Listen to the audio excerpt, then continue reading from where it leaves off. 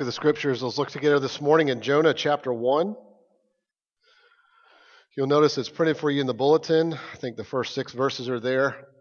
But this morning we're going to focus on the first 3. That's all we're going to look at today. And I hope you can understand me, because sometimes I can't hear myself. I'm really stopped up, and so I apologize if I may sound too loud or too soft. I'm not sure what I'm doing. Jonah chapter 1, or the first 3 verses. As we come to God's Word, sometimes we approach God's Word as if it's duty. We see God's Word and we know it's important, and we think to ourselves, it's my duty to read God's Word and understand it. And brothers and sisters, that is profoundly true. On the other hand, I want you to know that as we come to study God's Word, I'm not about to read this to you so that you can have more information, so that you can get a higher score on your trivia crack. It's far more than duty and far more than trivia. What I'm about to read to you is life. It's life. So hear this. Now the word of the Lord came to Jonah, the son of Amittai, saying, "Arise, go to Nineveh, that great city, and call out against it, for their evil has come up before me." But Jonah rose to flee to Tarshish from the presence of the Lord. He went down to Joppa and found a ship going to Tarshish. So he paid the fare and went down into it to go with them to Tarshish, away from the presence of the Lord. Let's pray together.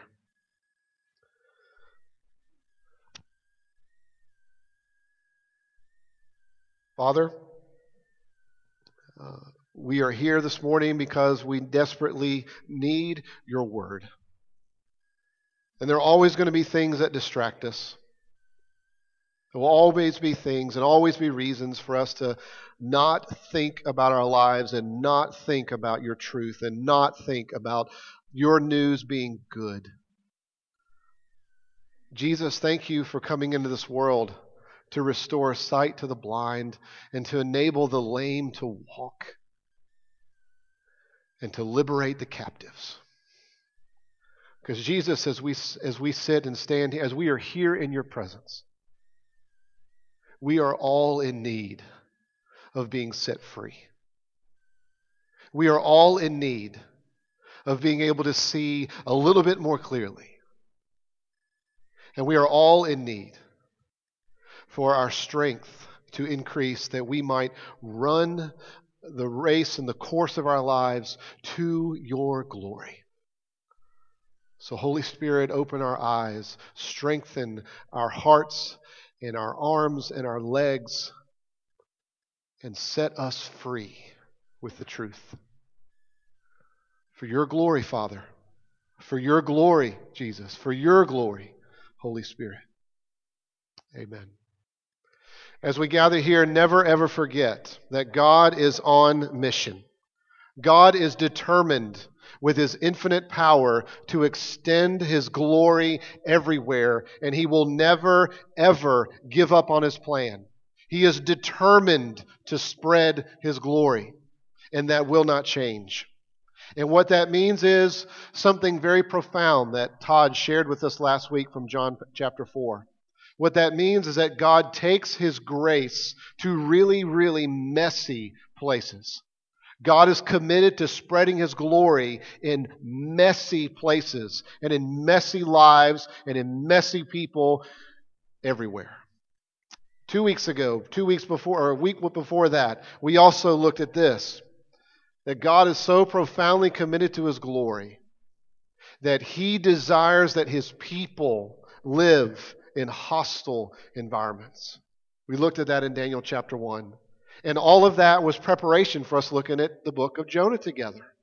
Because I want you to understand there are 2 big themes that run throughout Jonah that we're going to explore. One is the grace of God and how God cares for our souls and our lives and how God cares for our place. He cares for the place that we live.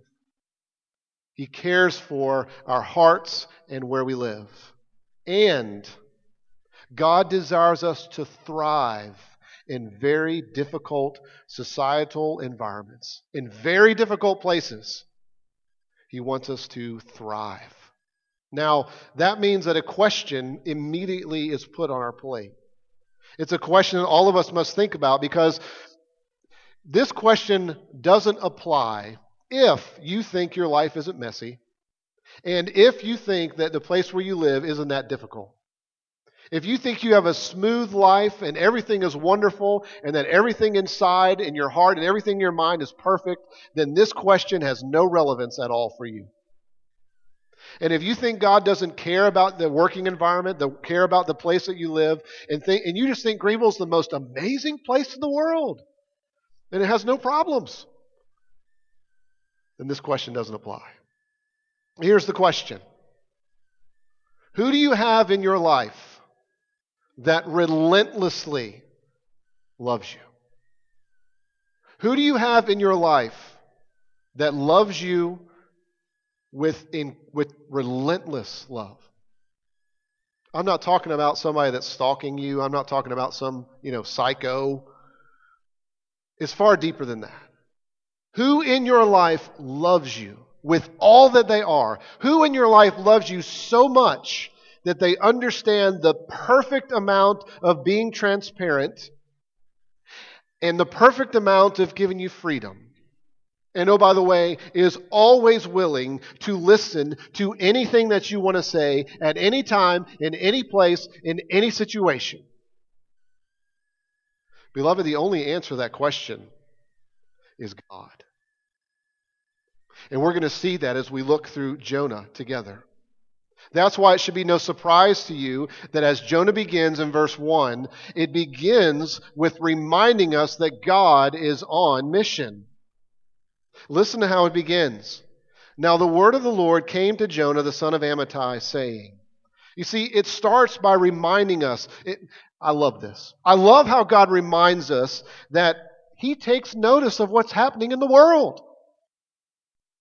This tells you from the very beginning that God sees everything that's going on. He sees everyone that exists. He sees everything. He doesn't just see that you're here. He doesn't just observe the decisions that you make. He knows everything about you. He knows the reason why you do everything. He knows the motive behind why we do anything. God takes notice of absolutely everything. The world is very, very small to God. And He is deeply involved. And He takes great notice with what's going on. And in particular, what this verse tells us is that God takes notice of the brokenness and the evil and the sin that is in the world.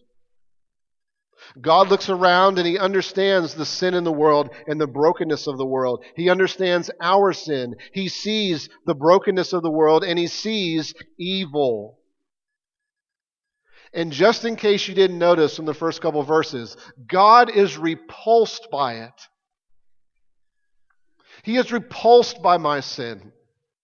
He is repulsed by the brokenness of the world. He is repulsed by the evil that exists in the world that we live in. And that's why this verse also reminds us that God is committed to action. He is committed to doing something.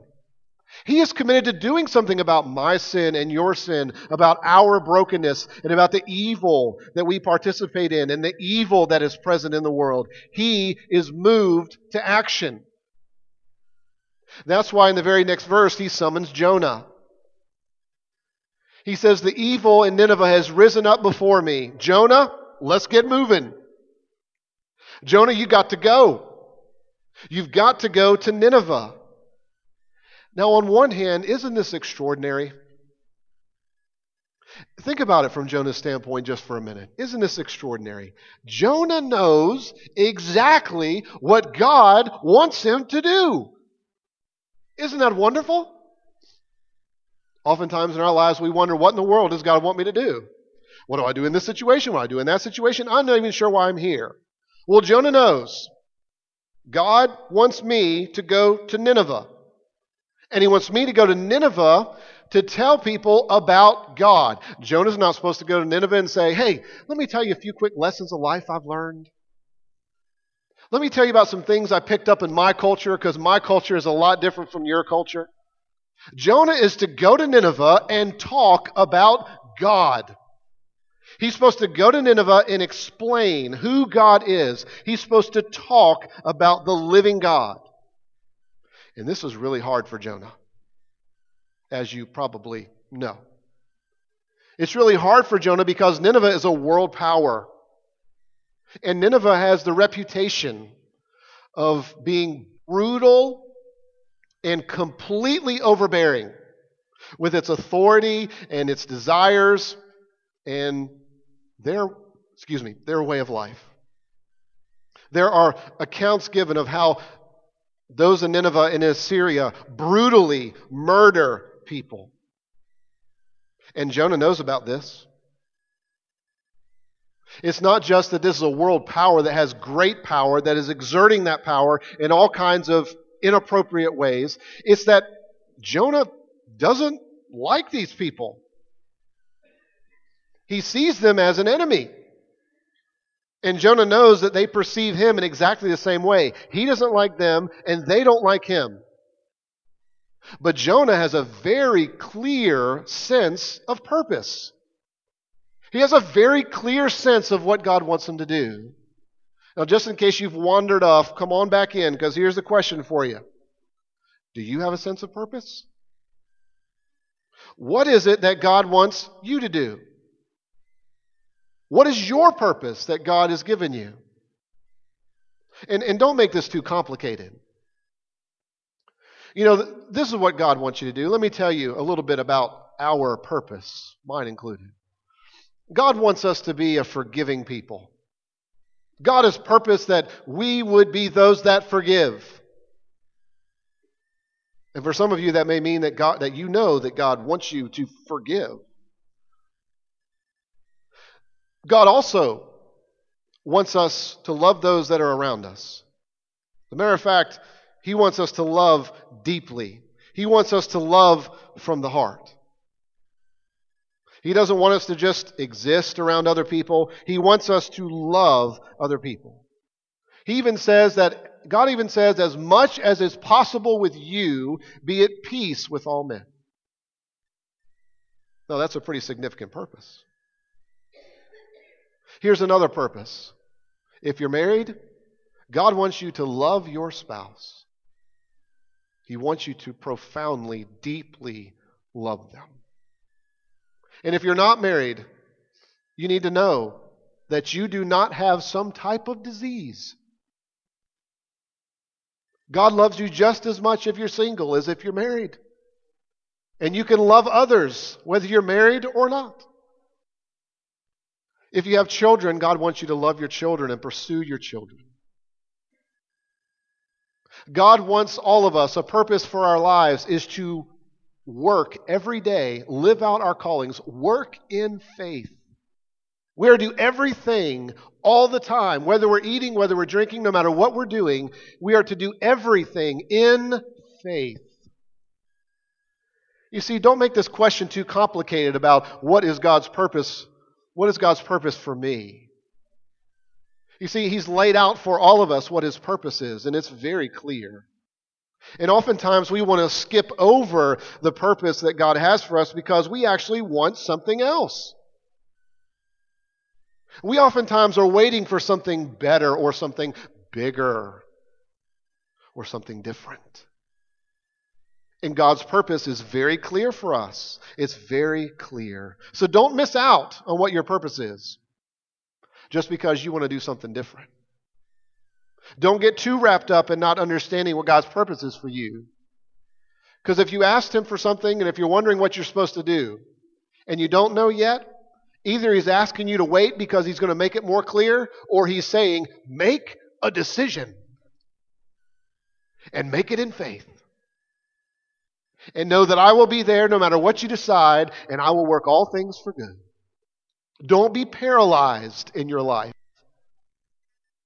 God's purposes are often very, very, very plain. Well, Jonah had a very clear purpose from God. And notice what Jonah does. He runs away. Isn't that striking?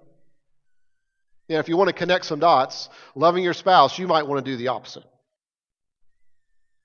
Working out your faith in the workplace, that's going to be hard, and you might not want to. Loving your children, being satisfied in your marriage, being satisfied in being single. Yeah, all that stuff can be hard. Forgiving, very hard. And we can want to do the opposite, right? You see, we're no different than Jonah.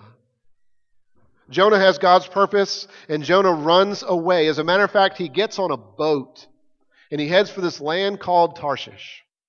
Now, that's basically modern-day Spain. So here's what happened. God said, Jonah, I want you to go east.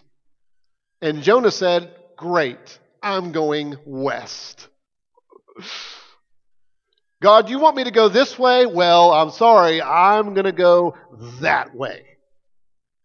And I'm going to pay the fare. As a matter of fact, maybe something happened like this. Maybe Jonah was out on a stroll. This is complete speculation, but awfully descriptive of my life at times. Jonah perhaps was walking around thinking to himself, I don't want to do what God wants me to do. There's a boat that's going to take me the opposite direction, and I have the exact amount of money in my pocket. This must be a sign. God didn't really mean for me to go to Nineveh. He actually wants me to go somewhere else. Otherwise, I wouldn't have this amount of money, the exact amount of money in my pocket, so therefore I'm justified in paying the fare, getting on the boat, and going the other direction. Perhaps something like that happened. If that wasn't the scenario that happened with Jonah, I tell you, it has happened to me in my life. I've made excuses a lot for things that God wanted me to do, and made up signs that weren't really there at all. Seeing a sign not for what it really was. What it really was is a temptation.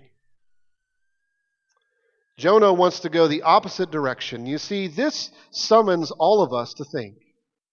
And actually, what is so beautiful about this in a way, this sounds strange, but do you notice what the text says? Those of you that like to write in your Bibles, you can write this in your Bible, and it's literally true. This says Jonah fled from the presence of the Lord. Did you read that? What that says literally is Jonah ran from God's face. A couple weeks ago, I was on study leave, and I was reading some things on Jonah, and one particular author I read picked up on this idea of running from the face of God, and he said this, oftentimes when a baby is born, one of the first things that a baby's eyes focus on is the face of the parent. And as the baby continues to develop and as the baby grows, those eyes looking up at the parent, the baby understands and begins to understand and grows in its understanding of who they are in the world by looking at the face of the parent. When a child looks at a parent and the parent smiles and laughs and all the things, all the funny faces we make as parents, that is communicating something profound to the child. Because as the child grows, it understands its place in the world relative to how the parent looks at them. So when the parent smiles and when the parent praises them and loves them, over time the child begins to hear and understand what's going on. And the child understands a little bit about life and a little bit about the world and a little bit about where they belong. And when this says that Jonah is running away from the face of God, when you run away from the face of God, you are left to yourself. When we run away from God's face, we are left to stare at ourselves in the mirror through every circumstance. And we try to figure out our lives, and we try to figure out life, and we try to figure out everything through what we see in ourselves and what we think in ourselves. In other words, we try to live our lives without this sense of transcendence.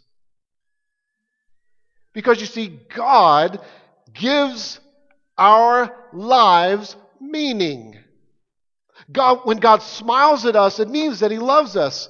And when He speaks to us, it means that He wants to communicate. And when He speaks in His Word to us and explains our lives, He's saying, this is how I want you to live, and this is the way the world is supposed to be. And when we run away from God's face, we're saying, I want to do this on my own. And I want to define who I am, and I want to define my life, and I want to define reality apart from you. This is why, even in the best of parents that we have had, that have loved us and loved us well, whenever they have loved us well, there's just been a glimpse of the great love of the living God. So you see, when Jonah runs here, he's running from the face of God, and it is profoundly important to notice that. Because all of us need to think about why it is that we run. It's important for us to think about why in the world does Jonah run? Why do you run? Why do I run? Sometimes I run because, I don't know, I'm busy. Sometimes I get busy and I just want to run away. Run away from responsibilities, run away from God, run away from seeing His face and understanding His face and His disposition toward me. Other times I run because there are just other things that I think are more important. Now, many of us would never say that out loud, right? But our lives show it.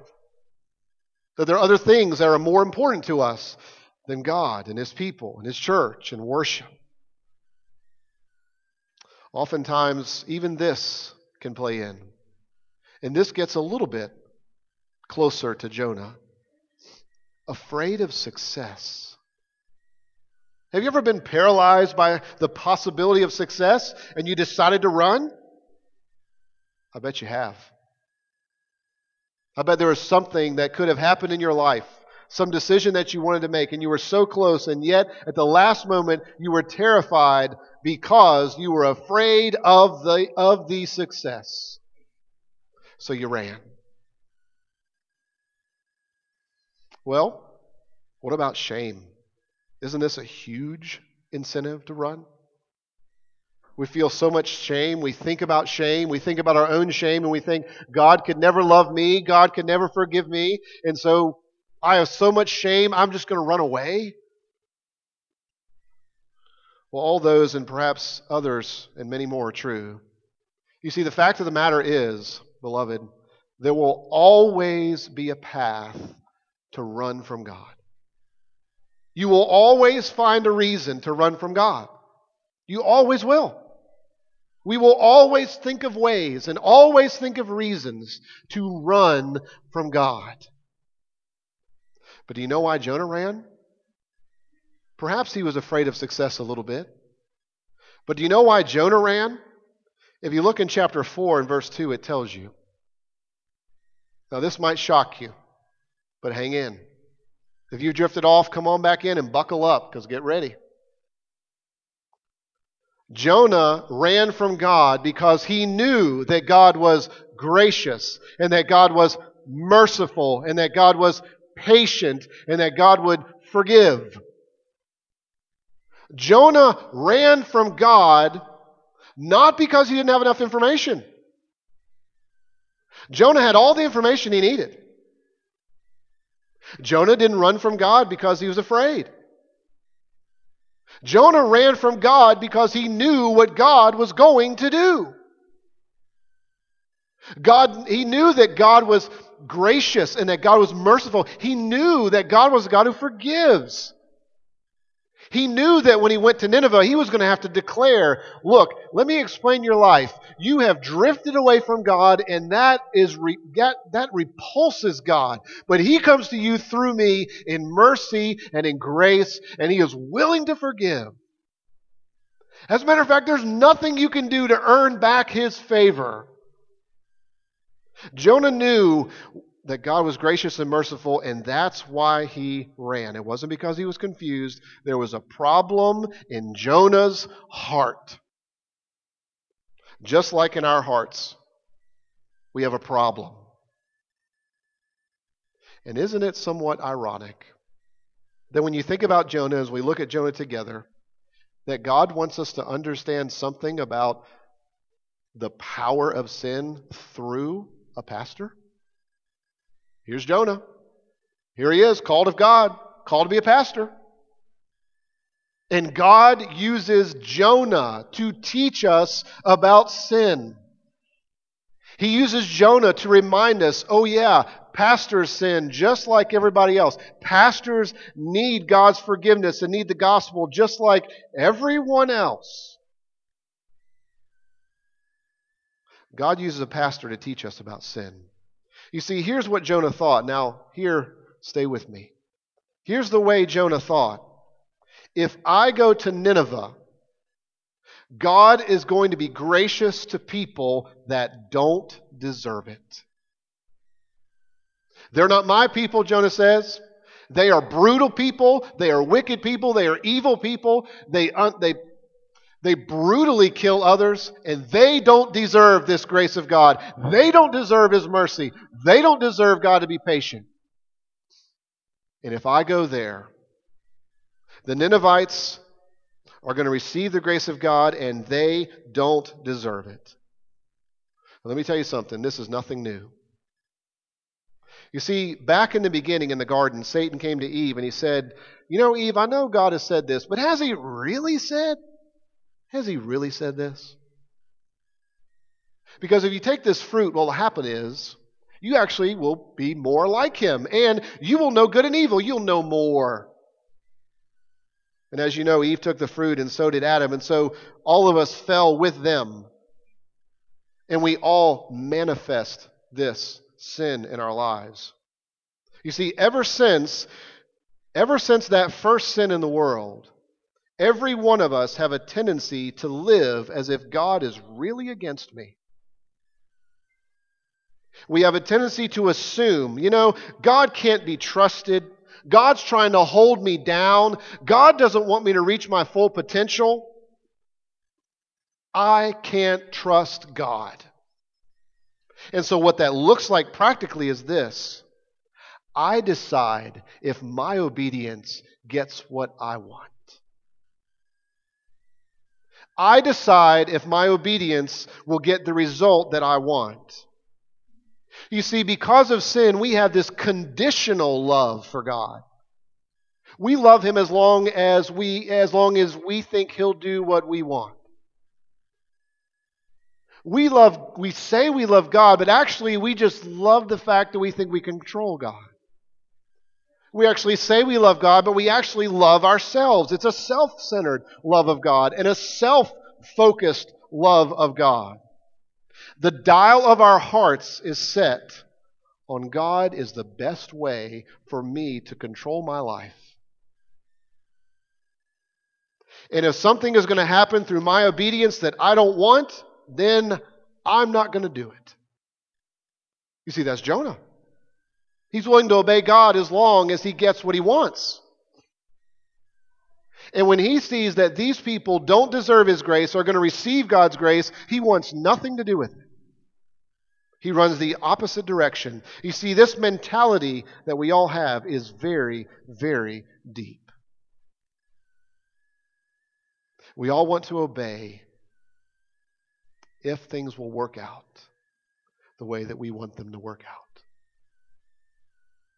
And beloved, that's why it should be no surprise to you and no surprise to me the way God delivers the gospel here in these verses. Did you catch it? God summons Jonah to go, and notice what He says. Arise, go to Nineveh, that great city, and call out against it. You see, God delivers the gospel to us in the midst of running, because He wants us to understand that the gospel, when it first comes to us, is going to contradict your heart. The gospel is going to contradict your identity, and it is going to contradict your feelings. And we all live in a culture that says if you feel a certain way, then that's who you are, or that's the truth. And the gospel comes to you and says, no. Your feelings don't determine who you are. Your feelings don't determine what's right and what's wrong. The gospel comes to our hearts and says, and the gospel says no to our heart. It says no. It says your heart is fundamentally flawed. You're not basically good. You don't do good things to glorify God. You do good things to serve yourself. Your heart is fundamentally flawed and sinful. That's what the gospel first says to us. And the gospel says to us, you are trying to build your identity on something other than what I say, God says. So your identity can't be part God and then what I really want and what I really feel and who I feel that I am. The gospel says that your identity is completely bound up with what Jesus has done. So that through his death and through his resurrection, you have forgiveness and righteousness, and you are a child of God. And he has given you power to fight against sin and to glorify him in everything that you're doing. The gospel the gospel exclusively comes to us, and at first it is against us. And that doesn't feel good. Let me tell you, it doesn't feel good. The message of the gospel is not to further the good parts in your life.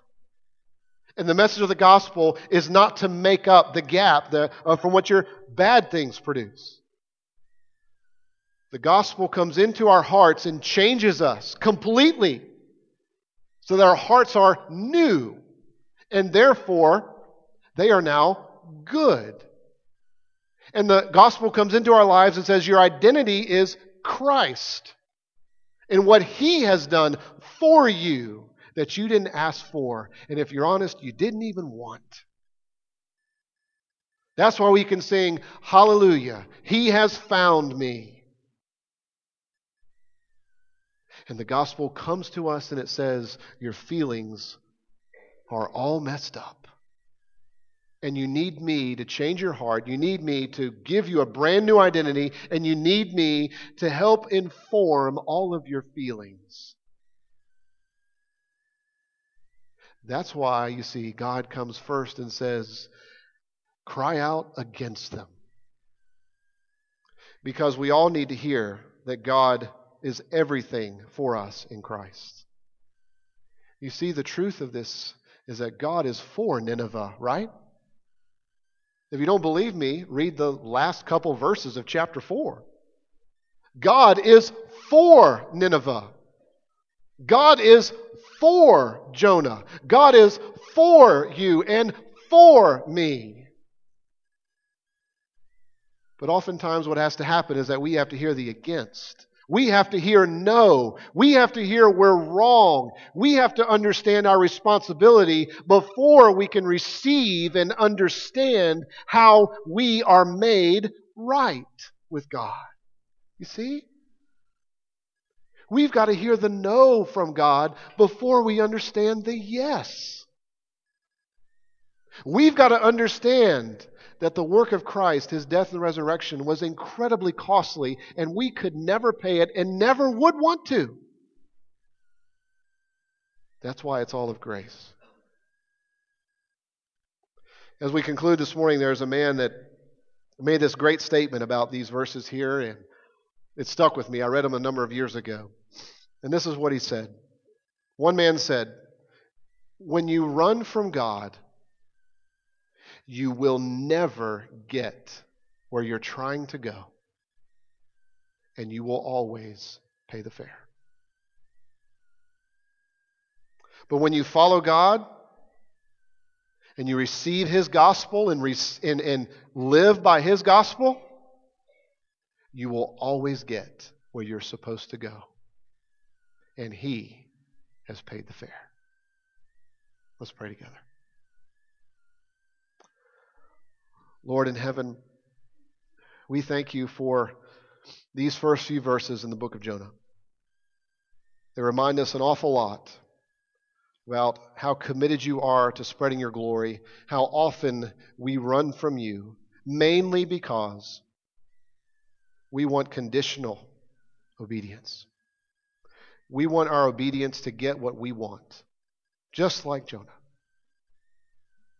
And Lord, your gospel, your good news comes to us and says that we're wrong. It tells us no, and that you are making us new. Lord, would you help us to see and understand in our lives very quickly where we tried to build our identity around something other than Jesus? Would you help us to perceive very quickly when we're acting and deciding and determining things based on our feelings? And would you help us to know, Lord, that you care about our hearts and that you want our hearts? Thank you, Lord, for being for messy people and messy places. And thank you for committing to spread your glory right there. Through Jesus, I pray. Amen.